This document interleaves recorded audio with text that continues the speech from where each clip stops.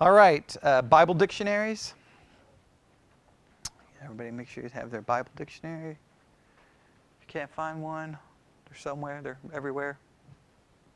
Let me know when you have it. It's right there. It's right there? Oh, okay.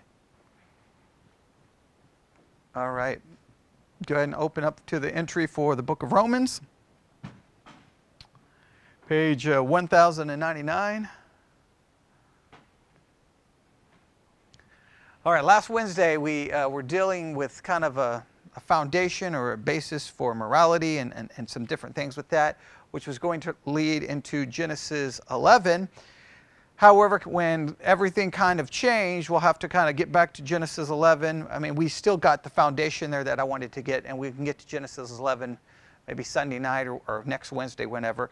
But I wanted to go ahead and finish our overview to the book of Romans prior to Sunday so that we can just jump right in. And because we don't really have a lot left with the overview, I thought Wednesday night would also be the best time to do that as well. A couple of important things before we get started. Number one, if for everyone who can listen, make sure in the church history section you listen to the thing that I posted this morning called Can You Answer These Questions About Church History? That is absolutely essential for Sunday school, or you will be lost and not know what's going on. So listen to that. That will give you a foundation for those who cannot. During 2018 and 2019 is the 400-year celebration anniversary, the 400th year anniversary of the Synod of Dort. So since it's 2019, I figured if we're going to cover it, we better do it now. I mean, we can do it any year, but doing it during the anniversary year makes sense. It's really kind of a 2-year anniversary. And so we'll be starting during Sunday school a lengthy study of the Synod of the Canons of Dort. So for those who have electronic devices, I would challenge you to get a copy of the Canons of Dort. You can do so relatively cheap. If you have access to Kindle or the Kindle app, you can get it for 99 cents. I purchased you a physical copy. It'll be here Friday, so you'll have it by Sunday. So the Canon of Dort, yeah. Canons of Dort. You can find them like on Amazon, anywhere, and you can probably find free copies online as well. Make sure you have that. And again, this morning what I recorded was an introduction, and it's about 16, 17 minutes long, and it'll give you at least the basic information. The information that's covered there, we'll be covering it again during Sunday school, but it'll get everyone kind of on the same page and ready to go. So just make sure you have that ready to go for Sunday school this coming Sunday, and we'll start that. As we're going through Romans, you'll see why we're doing them. Well, it'll make perfect sense then why we're doing them both. Okay, so that's the goal. Sunday school will be that. Sunday mornings will be Romans, and then we'll see how we're going to conduct our study of Romans as we move forward, and we'll talk a lot about that on Sunday. But on Sunday, we started our overview to the book of Romans. We made it pretty far. What we're going to do is we're going to go back. We'll just read what we've already covered. Remember, we are using, again, this is for the people listening online, the Nelson's New Illustrated Bible Dictionary to do the overview. There is a kind of a reason why we're doing it that way, just because there's like 9 billion books have been written on the book of Romans. Everyone does their own kind of introduction or overview. A lot of times I feel and I talked about this on Sunday, I feel like a lot of the introductions or overviews are kind of they're more there to hype it or to sell the study, to convince everyone, hey, you need to be doing this. And I just want to make sure everyone understands that I'm not going to sit there and say Romans is the most important, because I feel that is a wrong approach, because every book of the Bible is important. Every book of the Bible is essential. Every book of the Bible is profitable for doctrine, for reproof, for correction. If we believe it's all of God's Word, we can't assign more importance to one versus another, because nowhere in Scripture does it say this book is more important, okay? So we got to be very careful when doing that. So I don't want to approach it that way, and I just like going through a dictionary because that was something that we started as well, giving you, practice and looking at reference tools and how to decipher a reference tool when you're seeing factual information versus opinion. So keep that in mind. Now, one of the things I do want to do before we review our overview is to go back to a key passage of Scripture that we're going to be looking at over and over and over again every single time we get ready to study the book of Romans. Does everybody know what passage of Scripture that is? No, there's a scripture that we read on Sunday a number of times prior to our looking at, it was part of my introduction. 2 Peter, yes. Go to 2 Peter. I want to make sure everyone has this passage of Scripture down, memorized. I want you to have it written in before, if you have in your Bible, the book of Romans, obviously you have it in your Bible, but if you have any space above it, write 2 Peter and this scripture passage down, because you need to remember this over and over. This is kind of a key of what we did on Sunday. 2 Peter chapter 3, verse 14. Everybody ready? Wherefore, now I know we could go back and take it all apart, but wherefore, beloved, seeing that ye look for such things, be diligent, that you may be found of him in peace, without spot, and blameless. All right, so they're looking for something, but he wants them to be found in him in peace, without spot, and blameless. Verse 15, and account that the long suffering of our Lord is what? Salvation.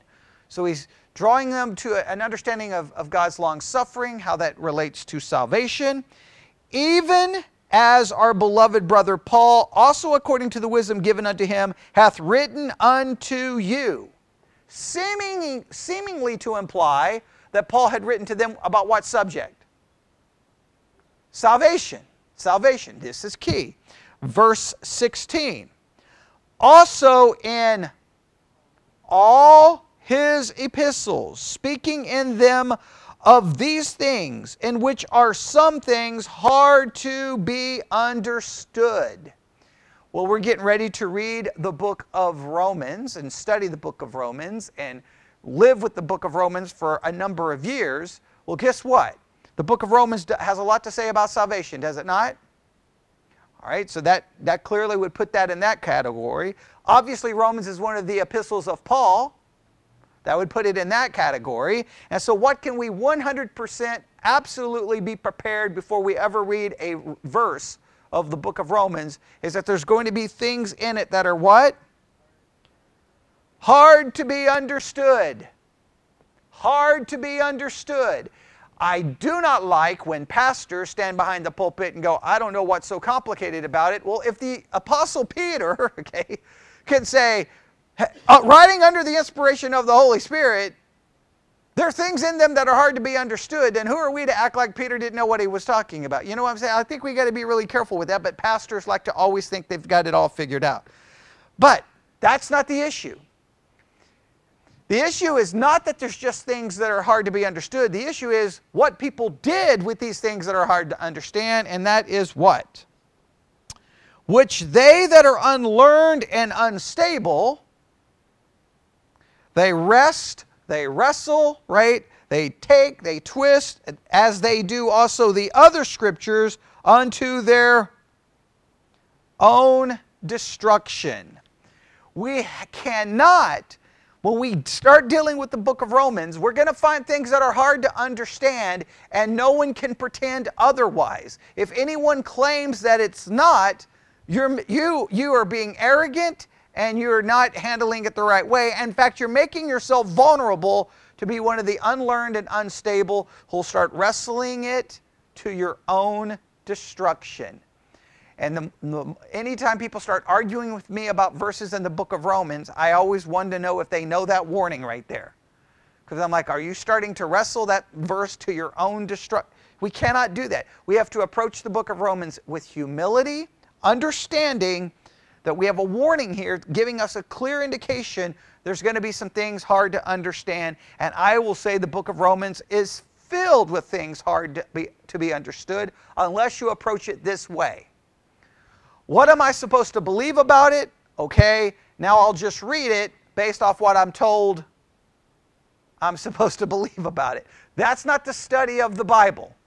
That is studying the Bible as a proof text to what you're supposed to believe. We don't study the Bible to proof text our doctrinal systems. We study the Bible to learn what the text says in order to correct our belief systems. That's a drastically different approach, so we're going to do that. All right? Any questions about that? That's 2 Peter chapter 3. What are the verses? 14 through 16. 2 Peter 3, 14 through 16. Please write that down somewhere. Write it. Just read that. Oh, I want everyone to know. If you can't memorize it word for word, know what that passage says. Because I'm going to make that kind of a key approach to the book of Romans. Most people don't. I'm going to make it key. Because I think it just tells us, hey, there's some things in here that are going to be hard to be understood. And we need to be prepared for that. All right. Now, back to the Bible dictionary. The book of Romans. Let's just read quickly what we've already read, and then when we get to the new section, we'll see if you know where the new section is, because that will determine if you can remember where we stopped. Okay, here we go. All right, Romans, epistle to thee, the most formal and systematic of Paul's epistles. All right, I said a lot about that, but I'm not going to stop and teach it. The main theme of Romans is that righteousness comes as a free gift of God and is received by faith alone. All right? Now stop right there. What was my emphasis with that statement? Okay. Yeah, that this is offering what? It's offering a common Protestant interpretation, which is fine. But we just need to understand that's telling you their interpretation of the book. Because if we were to read a Catholic a dictionary about it, it would not state that, would it? No, it would not. Okay, well, why not? Because their interpretation of the book is, presuppositions, basically, ideas. So, like that's the problem. If you come with a presupposition, then you're going to come and go, this supports my view. No, we don't want to come to say support my view. When I get ready to open the book, what do I want to do with my view?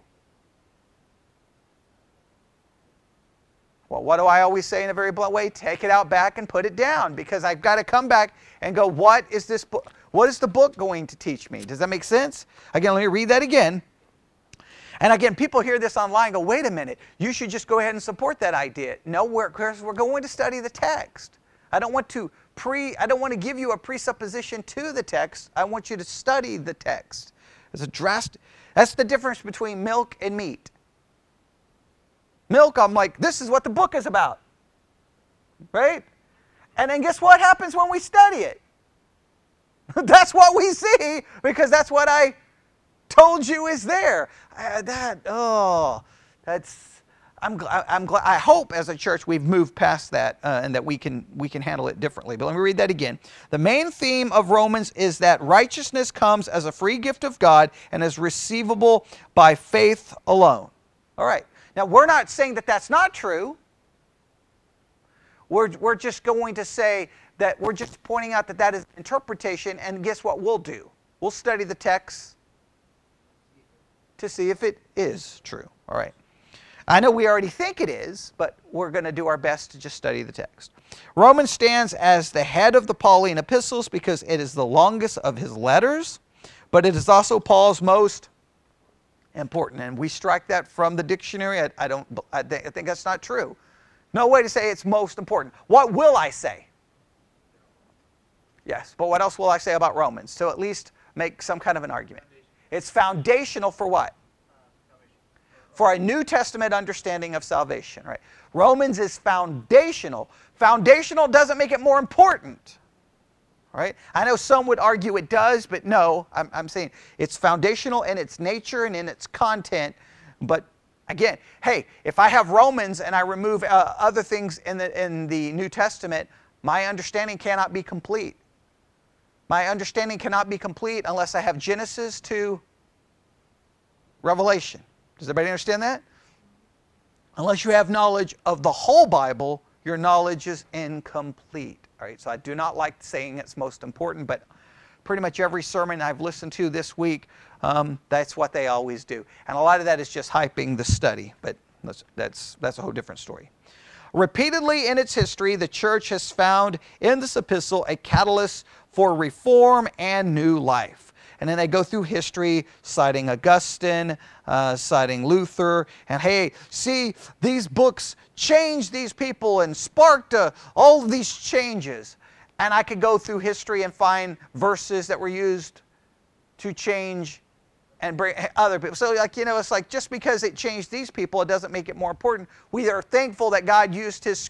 He can use any part of His Word to accomplish whatever His purpose is. That's probably what we need to go there. All right. Then we'll go down to structure of the epistle. All right. The epistle to the Romans consists of two halves, and the two halves are what?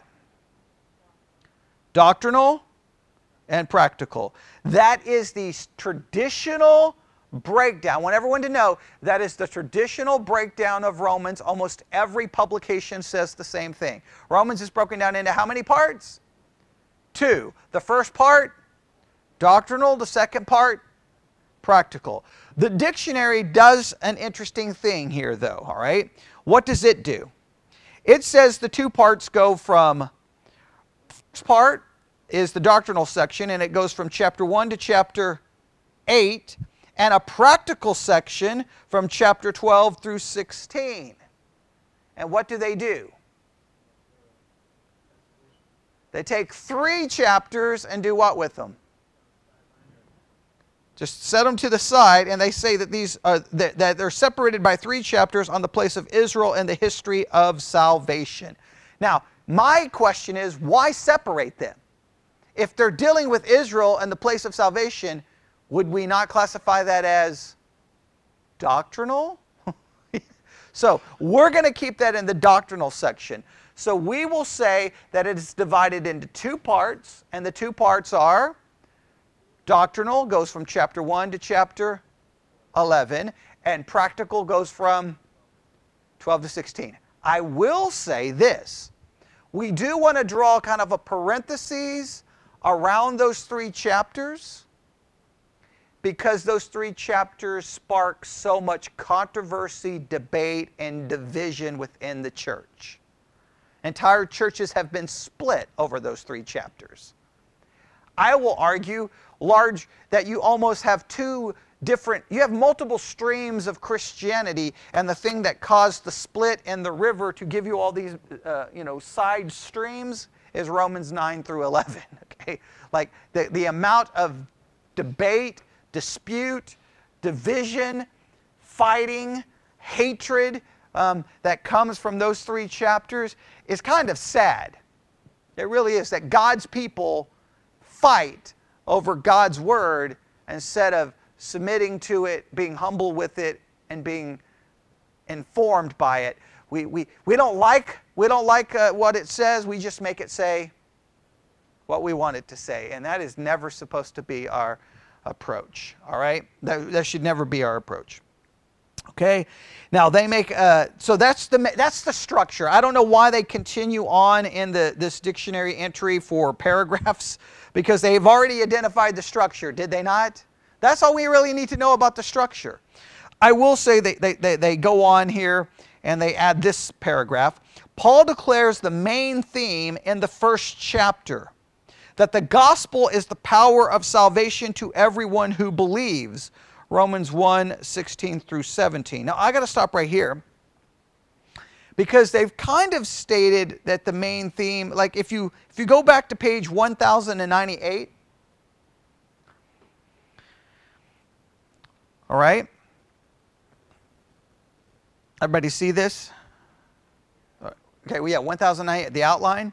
All right, you've got the more detailed outline on the right. You see it?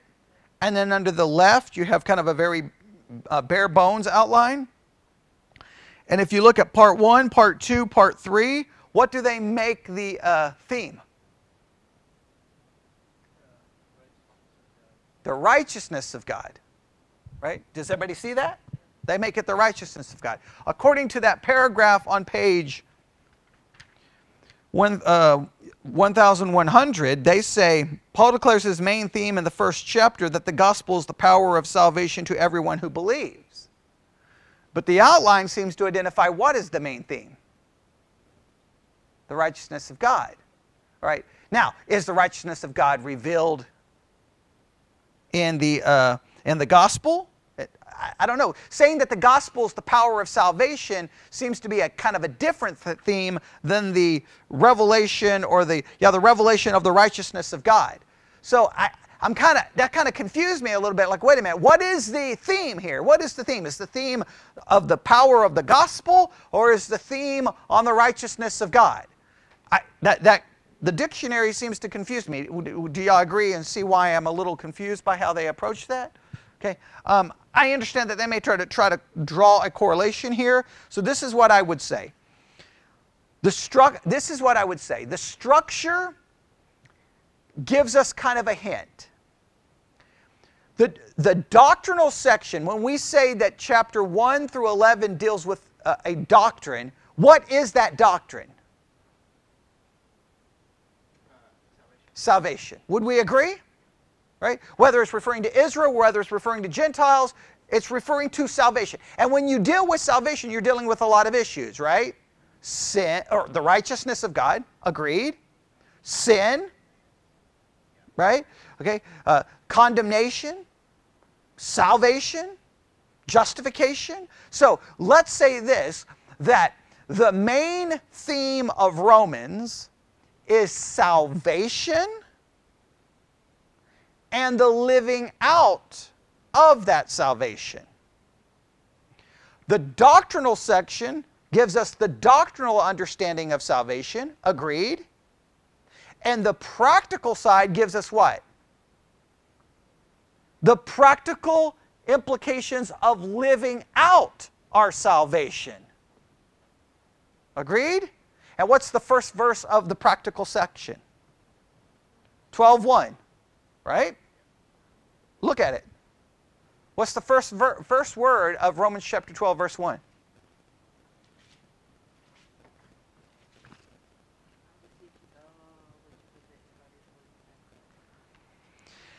I beseech you, therefore. I beseech you, therefore. Therefore is going back to what? Chapters 1 through 11. And to make sure you understand, I beseech you, therefore, brethren, by the mercies of God. You've just spent 11 chapters learning the doctrine of salvation. I think you're going to learn about the mercies of God, are you not? And now, as a result of that understanding of salvation and the mercies of God, what should you do to live it out? You present your bodies a living sacrifice, wholly acceptable unto God, which is your reasonable service. Well, guess what? What's the motivation for the practical? The doctrinal. The doctrinal gives the motivation for the practical. In modern day Christianity, we have it in reverse. What's the emphasis in modern day Christianity? The practical. At the expense of the doctrinal. Well, now you guess what you have. If you don't have the doctrinal there and you just have the practical, then you create a new religious system called Christianity that simply becomes moralism. It's not Christianity. Okay? Moralism is just saying, here's some practical lessons so that you can be a better husband, a better this, better father, better this, better that. And we may lack that morality, and we may wish we could all live out that morality, but the biblical model is it's the doctrine that leads to the practical. Romans emphasizes that concept. All right, everybody have that? Now, if you follow everything he does, or the dictionary does here, basically all the following paragraphs is kind of just going from section to section to section, summarizing each section. I'm not going to go through all of that because that, once again, what are they going to be doing as they summarize each section? They're going to be interpreting each section a little bit, right? And so we don't want to get into reading an interpretation basically of each section. What we simply want to do is see the structural, the way it's structured, and keep that in mind as we go through the book.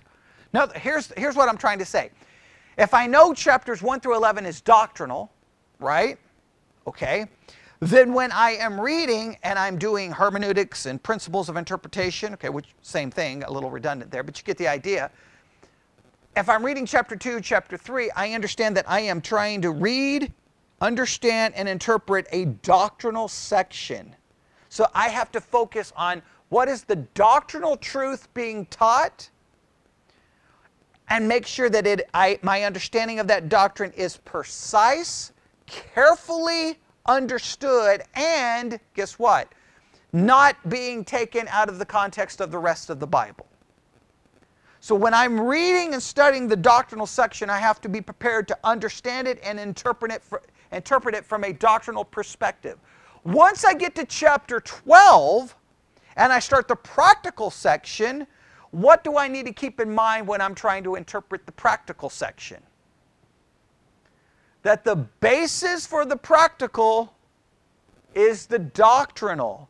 So I have to constantly understand the practical in light of the doctrinal. These are key components to a right interpretation of the book. So the structure of the book, let me make this very clear, the structure of the book is helpful in giving me kind of a foundation for how to interpret it. Does that make sense? So let's review one more time. The structure of the book. The book is broken down into how many parts? 2.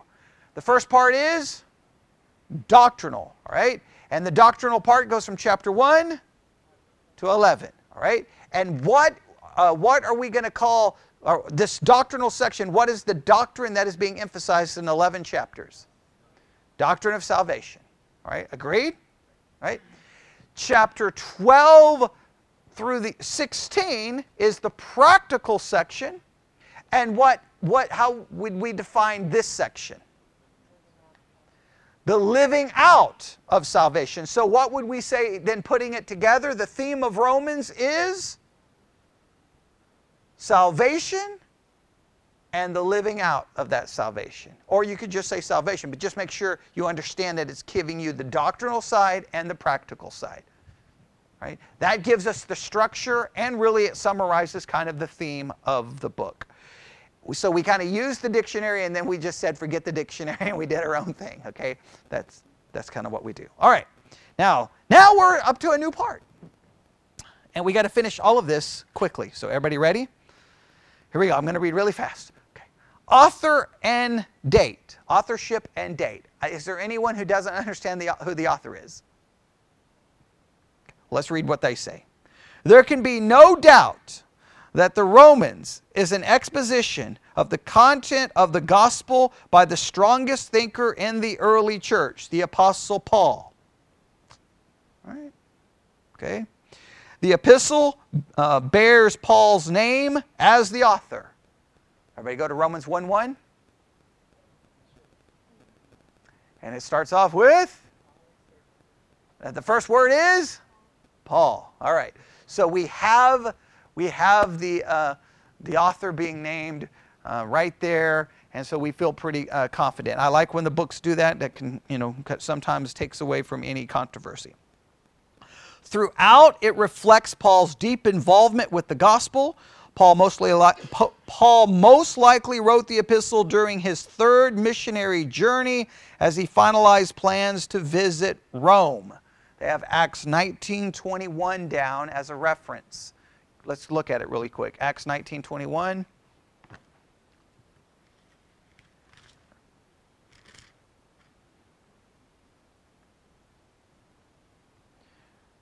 All right, everybody there? Acts 19:21. After these things were ended, Paul purposed in the Spirit, when he had passed through Macedonia and Achaia, to go to Jerusalem, saying, after I have been there, I must also see Rome. All right? So they believe this was written during his third missionary journey as he finalized plans to visit Rome. His 3-month stay in Corinth, probably the spring of AD 56 or 57, would have provided the extended, uninterrupted time needed to compose such a reasoned commentary on the Christian faith. All right, so authorship is Paul. Dating, possibly where? Corinth. Okay, now let's do this. How many people have study Bibles currently present? How many, even if you don't have a study Bible, do you have an introduction, a little small introduction? Okay, you have an introduction to Romans. What do they say about authorship and date? Okay, so, all right. They got 57 to 58. The dictionary gives us 57. Okay, I just want you to see that. All right. It says the epistle to the Romans was written from Corinth during the apostles' third visit to Okay, so they have it in Corinth, so there seems to be agreement there. The reason I just want you to see that is sometimes when you go from one source to another source, dates sometimes fluctuate. Everybody got that? Always be prepared for that. But what do we look for? Why do we look in multiple sources? To see how much agreement there is for a certain idea. If there's 10, 15 sources all seeming to say basically the same thing, then we can feel like that they're on the right track. But here's the key, and here's another reason. If you come up with some crazy idea that 20 sources disagree with, it's probably a good chance for you to go, well, why? And try to figure out what went wrong and where you're getting your information. So there seems to be pretty good agreement on Paul wrote it, he is in Corinth, and we'll say somewhere between 56 and what? 58? Yeah, between 56 and 58. Is that fair? Okay. All right. And he's in Corinth, third missionary journey, and that's how everything gets set up. All right. Any questions there?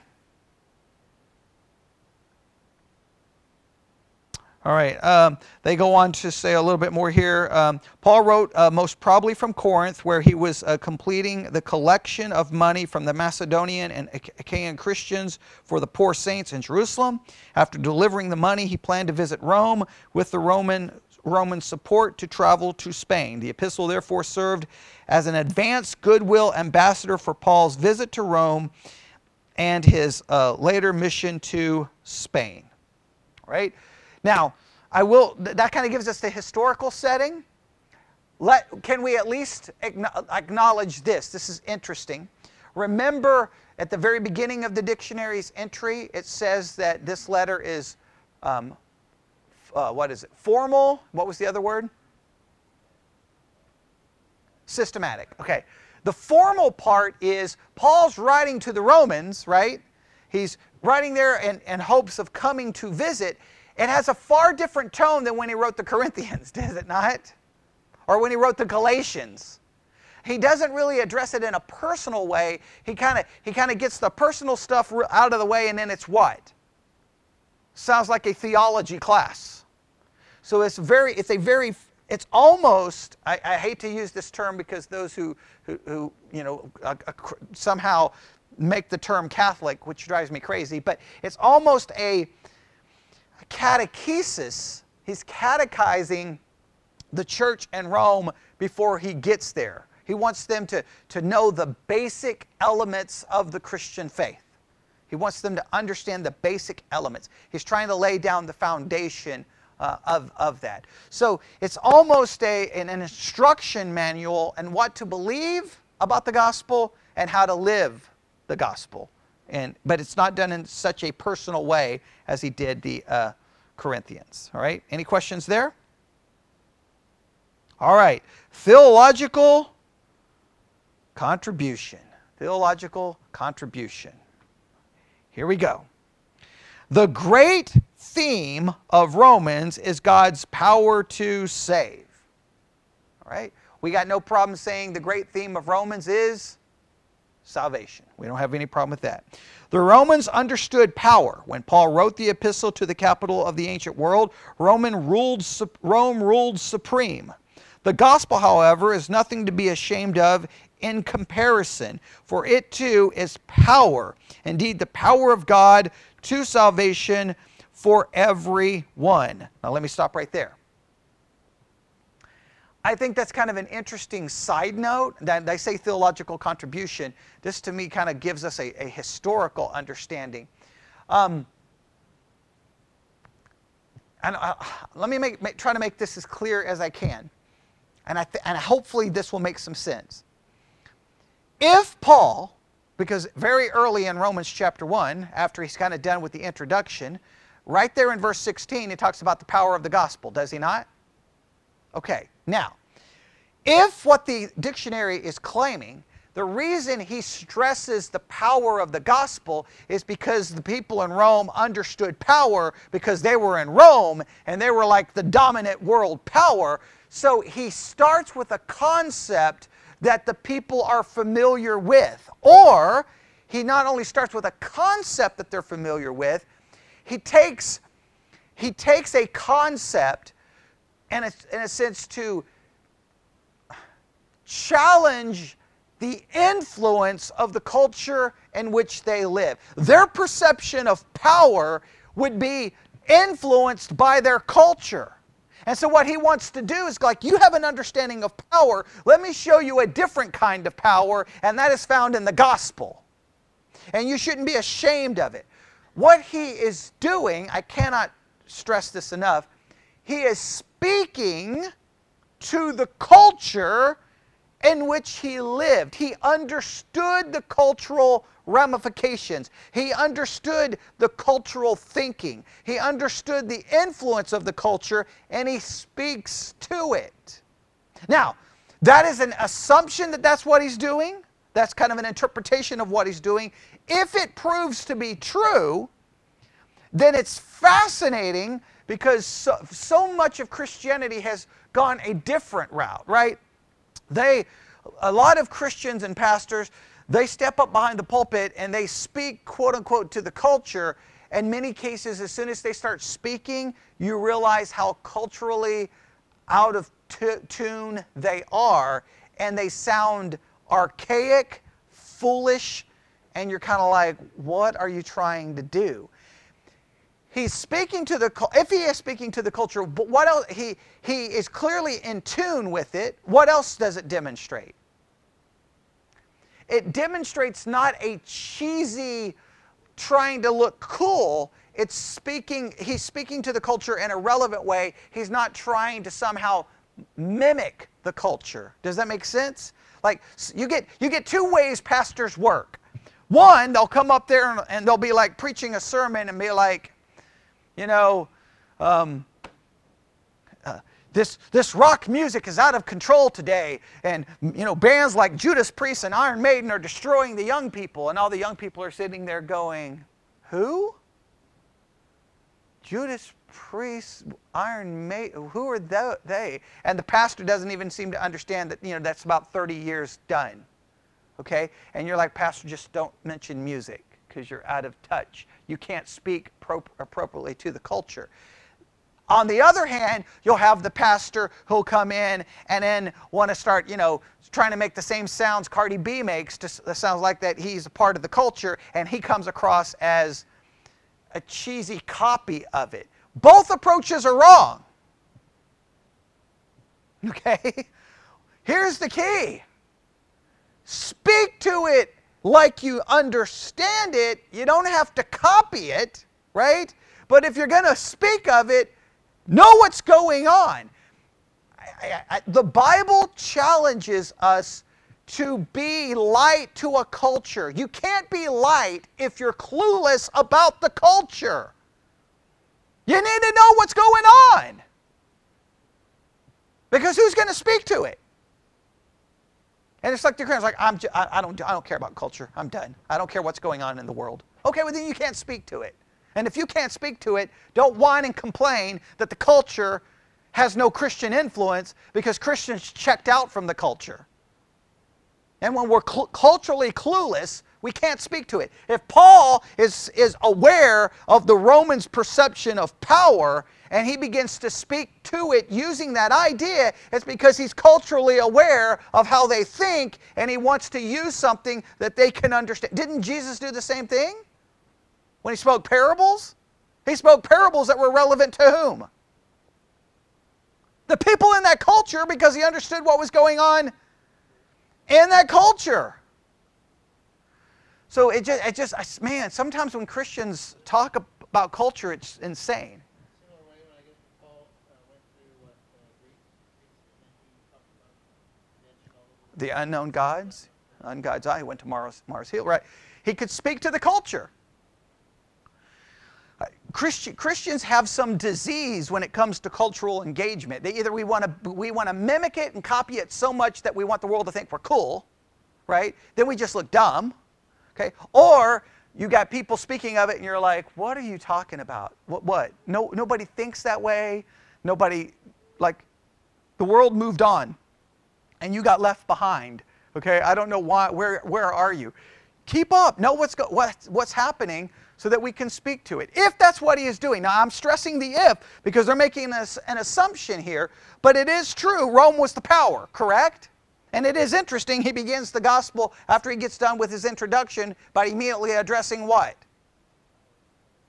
The power of the gospel. Why?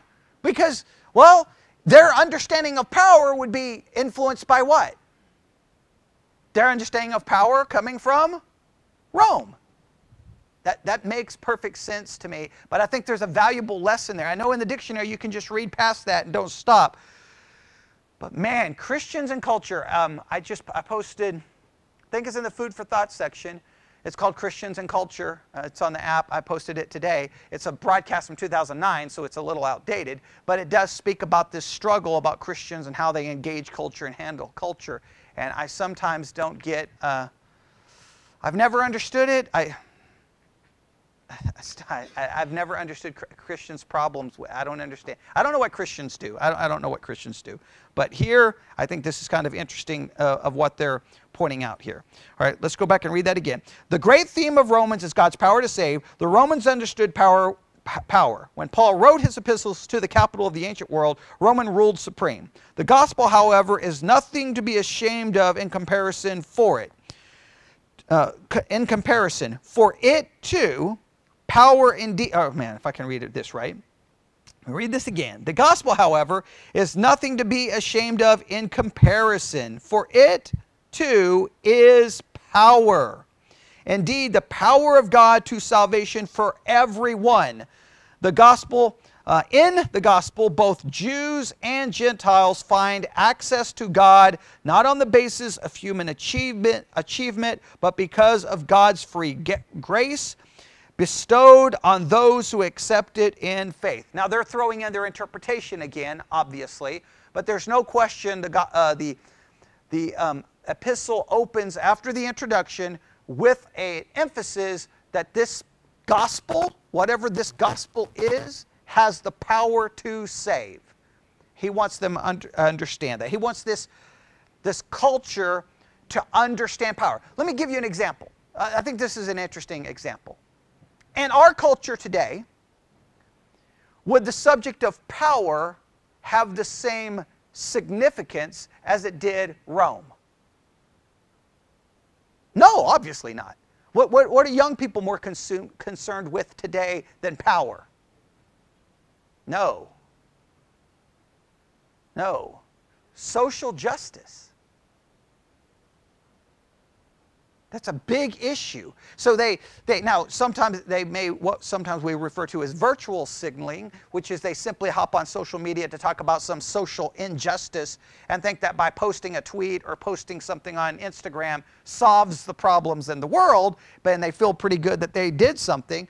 But they're concerned, and so there's always this issue about even businesses, even if you watch a show like Shark Tank where they are always, these people come in to say, hey, this is this new business I want, and they're trying to get investors. A lot of their business things will be well, this product is, will help the earth because, we want to do justice to the earth, or we're gonna give $1 back to this because there's this big push among a lot of young people to be more socially concerned about the social injustices in our world. So justice, injustice is more of a cultural buzzword, you could say, than power. Right? Because that's just, it only takes 5 seconds to pay attention to what's happening in the world and listen to you can see that that's a major issue. Sometimes young people are referred to as SJWs. Social Justice Warriors. Social Justice Warriors. And how do they fight for social justice?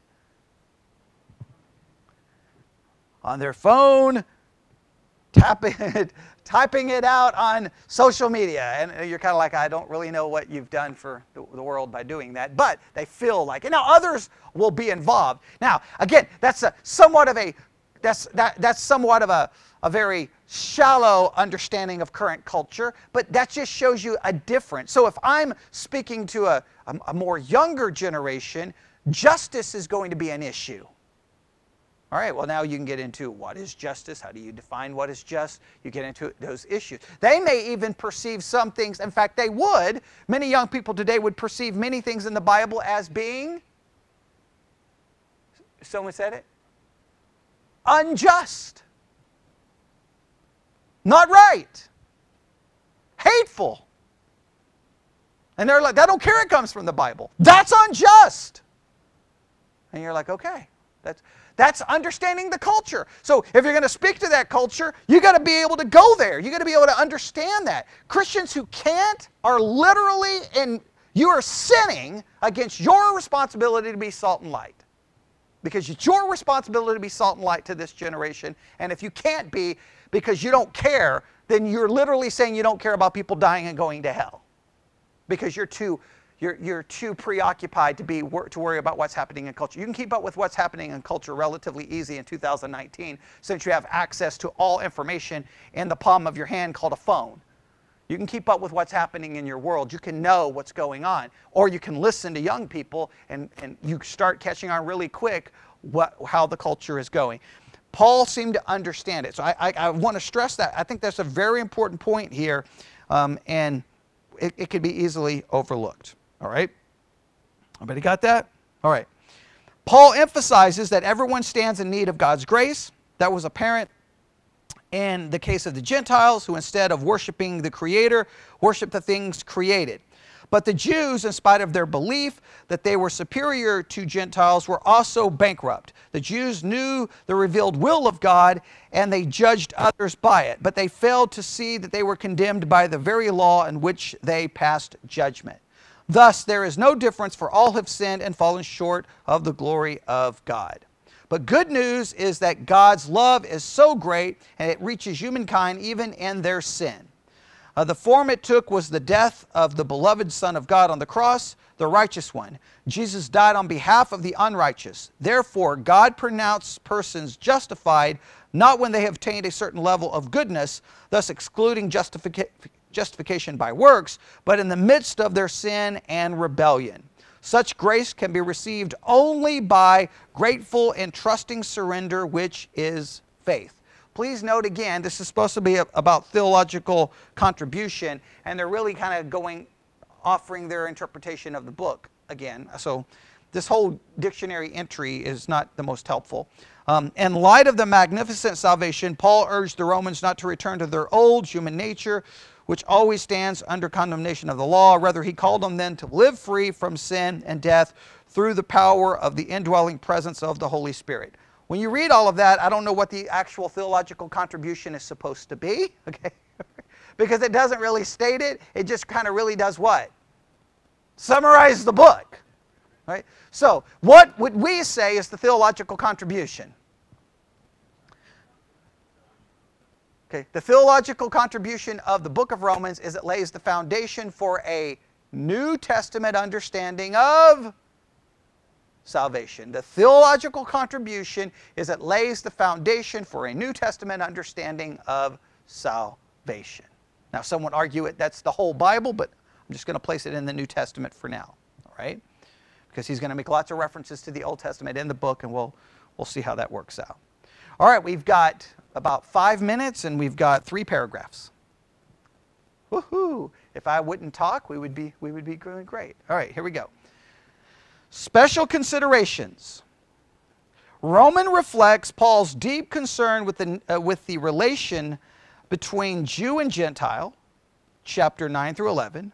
The Jews are indeed God's chosen people. All through their history, although their history is one of rebellion against God, their rejection of Christ their rejection with Christ is consistent with their history, although a remnant does remain faithful. The rejection of the Jews, ironically, has increased the truly faithful because the cutting off of the native olive branch, Israel, has allowed a wild branch, the Gentiles, to be grafted unto the tree. Chapter 11, verse 13. Paul also declared that the inclusion of the Gentiles in the household of God aroused the Jews to jealousy, moving them to claim God's promised blessings. Thus, the hardened response of the Jews to the gospel is only temporary until the Gentiles are fully included into faith. At some future time, the Jews will change, and like the remnant, all Israel will be saved. Romans 11:26. Now let me stop right there. Once again, that is an interpretation. Now obviously we studied this in great detail. We believe that this pans out to be absolutely correct, but I want you to see it is what? An interpretation. Now let me make this very clear. We studied this before, have we not? We spent, I don't know, years, okay, working on this. When we get back to chapter 9 through 11, guess what we will do? Look at it again, and guess what we're going to do with our previous study? We're going to forget it.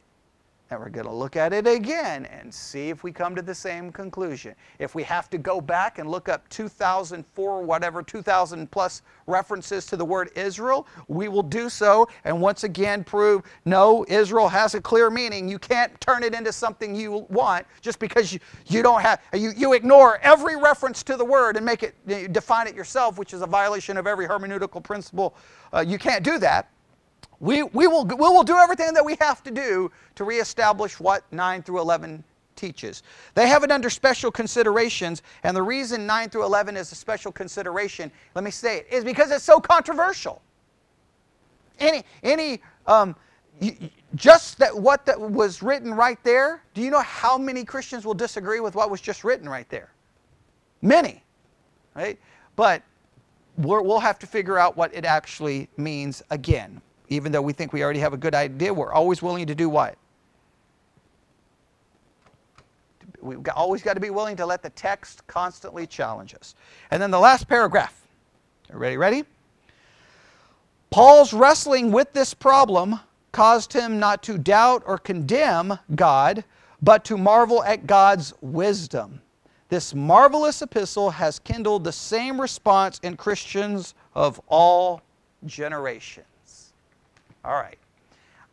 I hate that dictionary's kind of introduction to the book, but I wanted us to use it for the purpose of seeing that just because you have a reference tool and you open it, you got to learn how to read it and analyze it and think it through. So what's the main thing we need to take from the dictionary discussion of the book of Romans? What do we need to take from it? First thing we need to take from it is this. Who's the author? Paul. Where did he write the book from? Corinth. When did he write it? On his third missionary journey, somewhere between 56 and 58 AD. All right.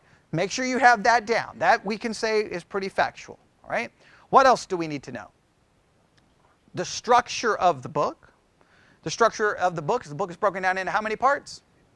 2. The first section goes from chapter 1 to 11. I know that they don't agree with that and they want to separate 9 through 11. I'm not going to separate it because I believe it's doctrinal in nature. 1 through 11. And this doctrinal section focuses on what doctrine? Doctrine of salvation. The second part is practical, goes from 12 to 16. And what does it practically teach? How to live out our salvation in a practical way. 2 parts. What's the main lesson from that? Doctrine precedes practice. It motivates practice. It structures the practice. We got to keep it right. And what's the theme of the book overall? Salvation and the living out of that salvation, if you want to make sure the theme matches the structure. Does that make sense? All right. The theological, what would be a theological consideration from the book? Lays the foundation for the doctrine of the New Testament understanding of salvation. All right. What is a practical lesson we gain from this? Make sure you understand this. The importance of being able to speak to culture. I know that the dictionary kind of didn't really emphasize it, but they definitely made that point, that Paul seems to be speaking to the culture, and he understands the culture because he goes after their understanding of power. Paul does that in every one of his books, does he not? When he speaks to Corinth, does he understand the culture of Corinth? Obviously really well, right? Because he deals with the issues in Corinth. When he speaks to the church of Galatia, does he understand what's going on? He does. So I cannot stress that. You have a command to be salt and light. You can't be salt and light if you can't even speak to you're speaking and the culture is looking at you like, what are you talking about? Now, you may say you don't care, but the minute you say you don't care, that means you don't care about human beings and their eternal destination. You have to care enough about people that you understand the culture that the people live in so that you have the opportunity to speak to them. Does that make sense? All right. I cannot stress the importance of that. All right. Anything else from the overview there and that we think is important? All right. Here's your first section of homework. You ready?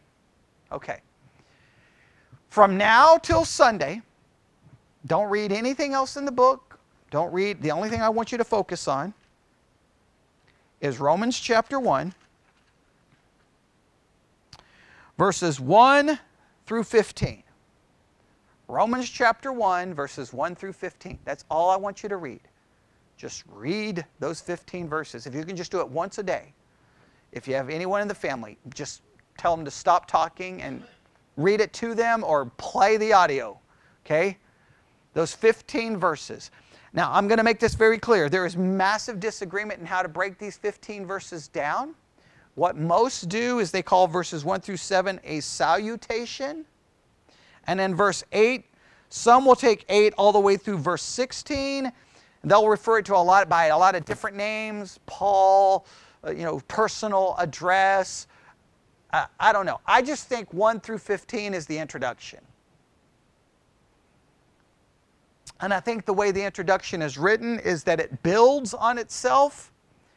So that what happens, and I think this is why a lot of people have a hard time kind of breaking this down, it's like Paul starts the introduction, and the introduction kind of builds on itself and just immediately flows right into the first section. So some people are like, wait, 16, is that a part of Paul's personal address? Is verse 8 different than verse 1 through 7? Well, I think it is, and I think that becomes more complicated. So we're going to approach 1 through 15 as the introduction, which immediately flows right into 16, which is, I'm not ashamed of the gospel, for it's the power of God unto salvation. I think 16 begins to now we may come back and put 16 with the introduction. We may, but we may not. All right? Okay, and then, all right, so everybody got that? You're going to read what? Verses 1 through 15. You can read 16 if you want to see if you think it's included or if you should separate it. And then here's one other thing I want you to look for. How did I put it in my notes? Hang on. I think I have them in my notes here.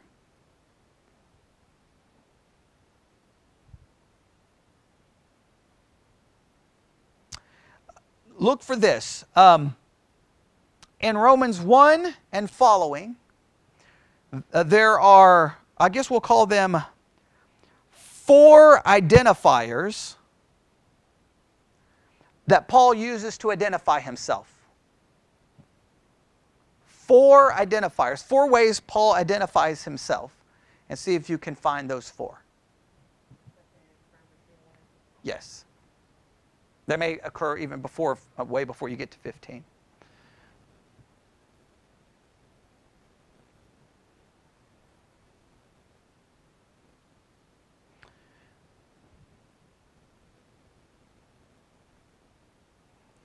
Yes. Yeah. You should be able to find them pretty quick. All right. 4 identifiers. Make sure you find those identifiers. So what's your homework? 1 through 15. You can read 16 and determine if 16 belongs in 15 or if you believe 16 starts a new section. I guarantee you no one's going to agree on that, but that just shows you how random sometimes creating an outline can be. All right? But if you say that it's different, you got to justify it. If you say it's together, you got to justify it. And then in Romans 1, verse 1 following to down to verse 15, there's 4 identifiers, 4 ways Paul identifies himself. We need to see what those 4 identifiers are because we will be studying those 4 identifiers. All right? Any questions?